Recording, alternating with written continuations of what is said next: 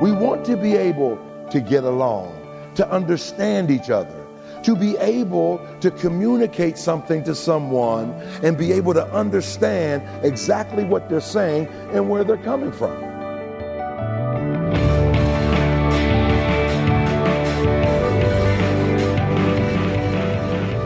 Welcome to Treasured Truth with Pastor and author James Ford Jr., Senior Pastor of the Christ Bible Church in Chicago. I'm Steve Hiller, and glad you're with us as we continue to look at Ephesians chapter 4 and this topic of communication.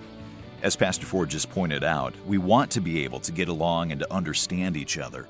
But if that's going to happen, and it's going to happen well and effectively, it means that the message that we're sending out needs to be received by someone else. And hopefully they're going to complete that communication loop. They're going to tell us what they understand us to be saying and bring that back around. And then we'll get the opportunity to validate that or not, to make sure that we're on the same page.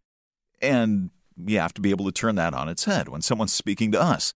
I think it's a great practice to be able to say, okay, I hear you saying this, so that we do know, so that we do understand what that person is saying and where they may be coming from.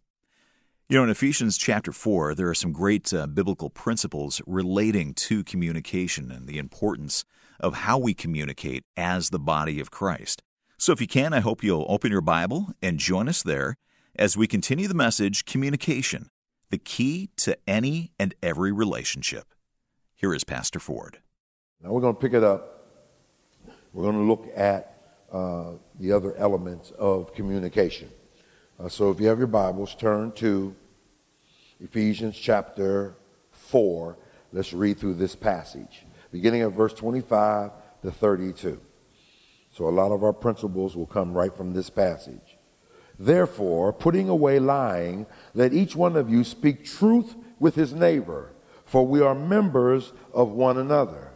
Be angry and do not sin. Do not let the sun go down on your wrath. Neither give place to the devil. Let him who stole steal no longer, but rather let him labor, working with his hands what is good, that he may have something to give to him who has need. Let no corrupt word proceed out of your mouth, but what is good for the necessary edification, that you may impart grace to the hearer. And do not grieve the Holy Spirit of God, by whom you were sealed for the day of redemption. Let all bitterness, wrath, anger, clamor, and evil speaking be put away with you with all malice, and be kind one to another, tenderhearted, forgiving one another, even as God in Christ forgave you. Here's what he's saying. When you communicate, now remember he's talking to the church, but we're taking the timeless principles and we're applying the principles to relationships. Everybody got that? So this is application, not interpretation. Because we want to be practical and give you some things to help you as you're trying to learn how to communicate better. So the first thing that you have to do is make it safe to communicate. You have to have an environment that's conducive for effective communication.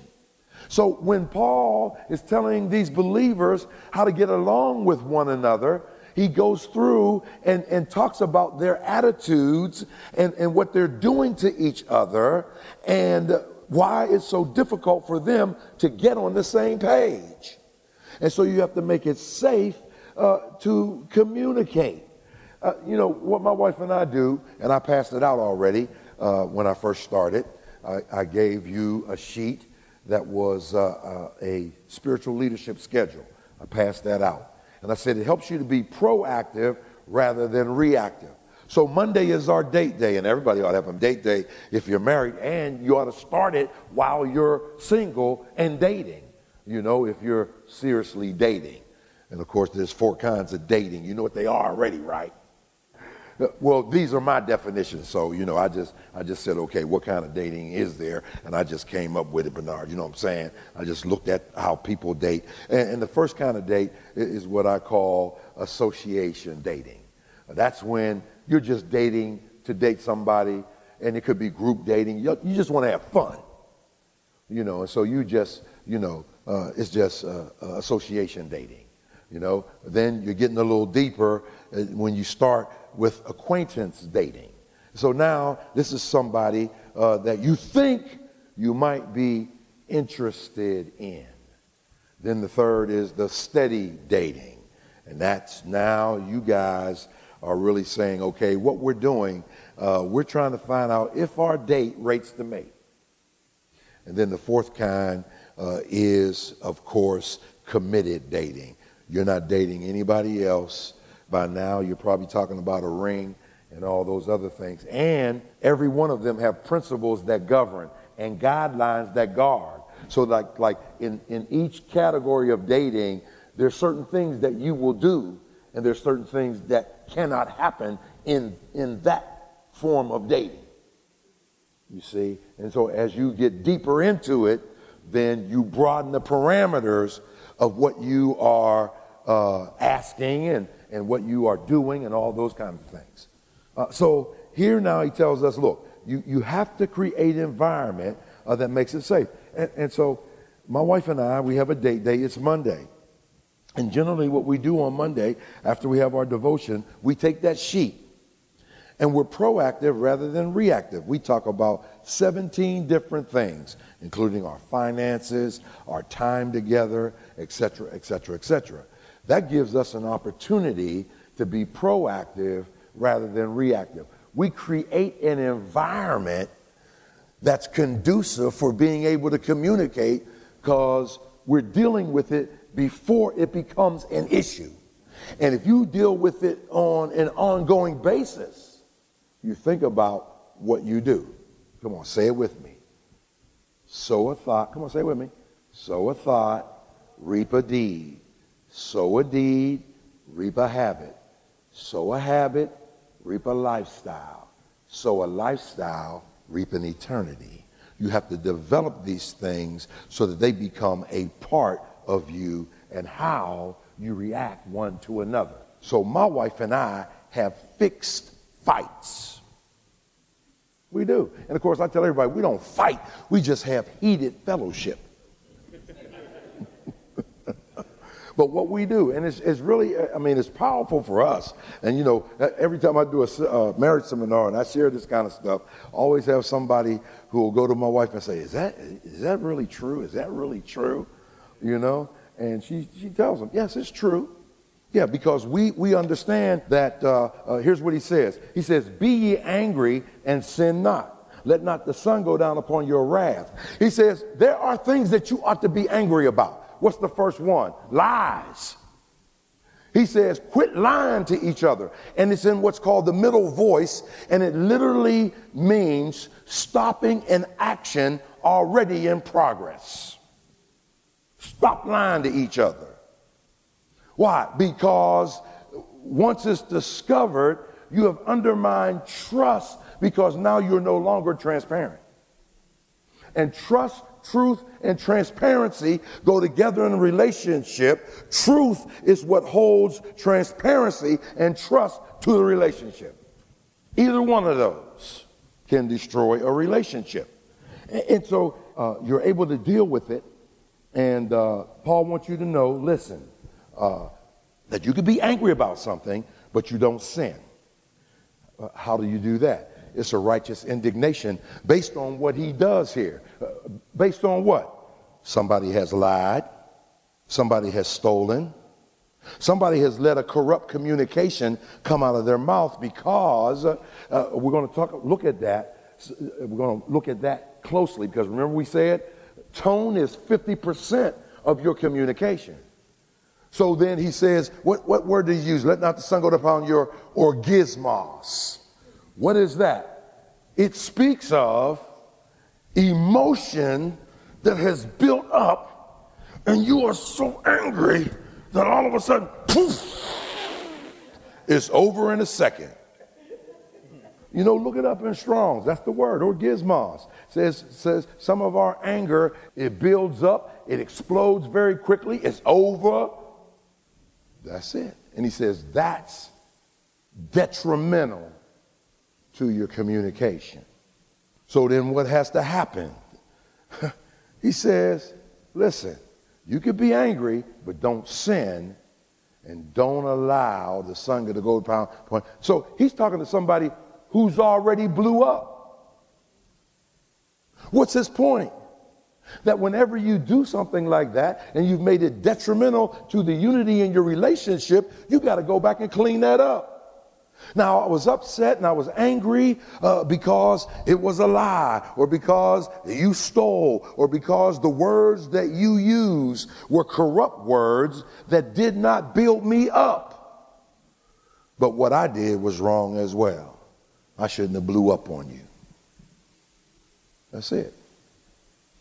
And so I don't know about you, Pastor Green, but me and my wife, we believe that scripture. Don't let the sun go down upon your wrath. So we don't go to bed angry. We just stay up until it's done. So sometimes we've been up for about 2-3 weeks at a time. Yeah, so it's very important that we do that. You're listening to Treasured Truth with Pastor Ford, really doling out some effective tips about communication and why it is the key to any and every relationship. We're going to get back to this message from Ephesians 4 in just a moment. This is the kind of series that you may want to go back and listen to again. You can always do that by coming to our website, treasuredtruthradio.org. You can listen to each and every program online by streaming it through your computer or mobile device or downloading an MP3. You can also request copies of this broadcast on CD. You'll find those links when you come to treasuredtruthradio.org. Again, here is Pastor Ford. Now, here, number one. Let's break that down then. Pray before you talk. Pray while you talk. Pray after you talk. Pray. Because prayer brings God into the mix. And so we're so busy wanting to getting our communication off. Listen to what the Bible says. The Bible says this. The Bible says, Philippians 4, 6, and 7. Be anxious, don't worry about anything. But in everything, with prayer and supplication, with thanksgiving, let your requests be made known unto God. And the peace of God. Now, remember the anger? God, pray. Why? So that God can control my anger, so that we can communicate and speak toward resolution rather than resignation. That's what we need to do. And so he says, what will happen? The peace of God. What is that word? That word is eirene. This is a beautiful word. He says, this is why you need to pray, eirene. Remember what it means? Ire, that's the word for what? I. And ne, what's that? The word for storm. So he says, here's what God will do when you take, you know what? And we do this all the time, and like I say, I don't set us up as, perfect couple or anything. We're far from that because, my wife's imperfect. And so that messes up our relationship. And, but we'll say, you know what? We better pray right now.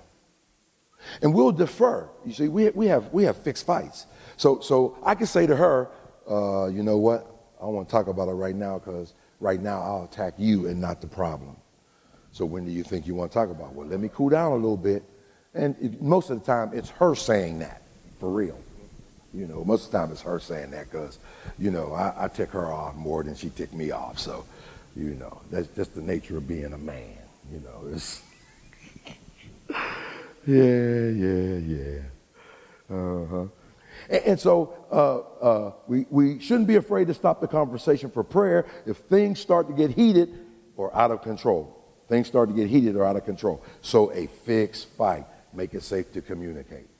Now, when we make it safe to communicate, we always ask you this. Is prayer your first response or your last resort? Is it a nicety or is it a necessity?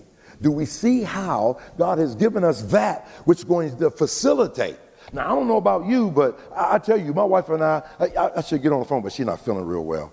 I just talked to her. She's not feeling real well at all. But listen, because I just call her on the phone. I do it at marriage seminars all the time. I say, sugar babe, hey babe. I said, listen, this is what I was just telling them. Maybe they need to hear from you. And then she tells them, yeah, I used to come home, sign my check over to my husband. Yeah, that's right. Yeah, did that. This, that, and the other. Yeah, we do that. We do this. Yeah. But anyway, so prayer becomes an important aspect. Like we used to sit down, get ready to go to bed. And so we have devotions together and we pray every night. So wherever I am in the country, I call home, blah, blah, blah, we pray. So imagine this now. And I used to do this. We get down on our knees to pray. We be angry at each other. And I usually always start off, Lord, I just thank you for my name's written in the Lamb's Book of Life. And Lord, I pray that you would get your servant right. Help her to understand. You know, I mean, do stuff like that. And she would then reciprocate. Father, your child is stubborn. So we're not really talking to God. You know, we're talking to each other because we weren't going to talk to each other. And then God began to convict us. And I think I heard, because sometimes every man in here knows it, the voice of God often sounds like our wives. And, you know, but the Lord was saying, and you're supposed to be a preacher. This is the example that you're supposed to be setting. And man, it's like I just started weeping. I said, man, and I said, forgive me. That was not right. That was not right. And I set the example, and you followed suit. That was not right. And you know what we found? It really is difficult to talk to your Heavenly Father and be angry in your relationships. It really is. And so you have to. So here's what he says.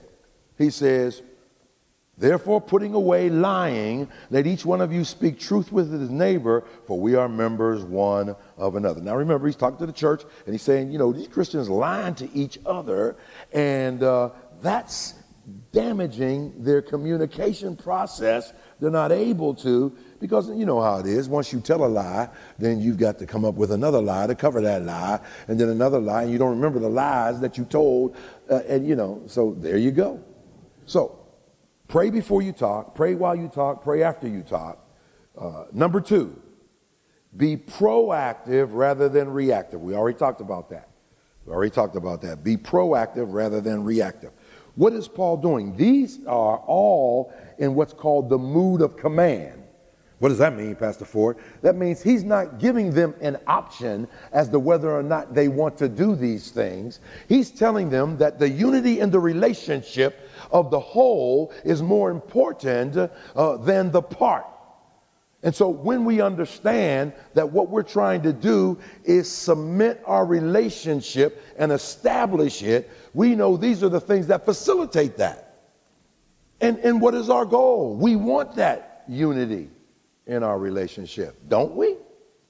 We want to be able to get along, to understand each other, to be able to communicate something to someone and be able to understand exactly what they're saying and where they're coming from.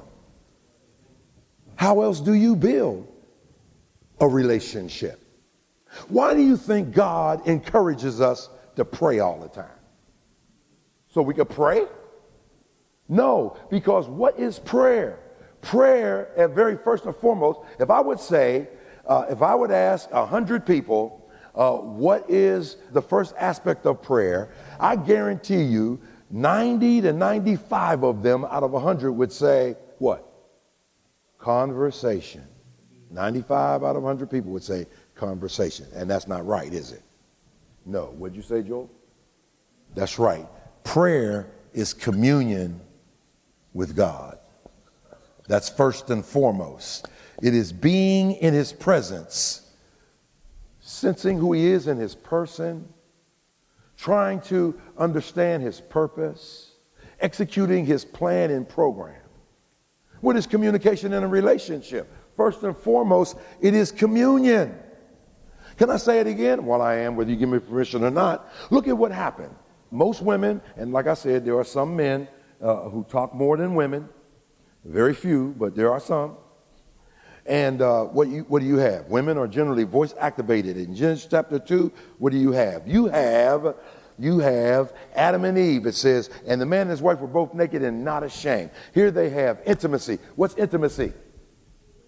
Into me, see, intimacy. So they had intimacy. Now, Genesis 3:1, what does it say? And the serpent said unto the woman. Remember, we just said it last week. And the serpent said unto the woman. Here, Adam's not communicating with his woman, and the serpent fills the vacuum. Why? Because communication is the key to any and every relationship. If there's no communication, there's no relationship. And let me just throw out a warning to all the single brothers to write it down in your notebook if you ever want to be married. Generally, I'm talking principles here. If a woman is willing to talk about it, you're on good ground. When a woman says she done talking about it, you might as well pack your bags, because it's over. Amen. I done seen it. So be proactive rather than reactive.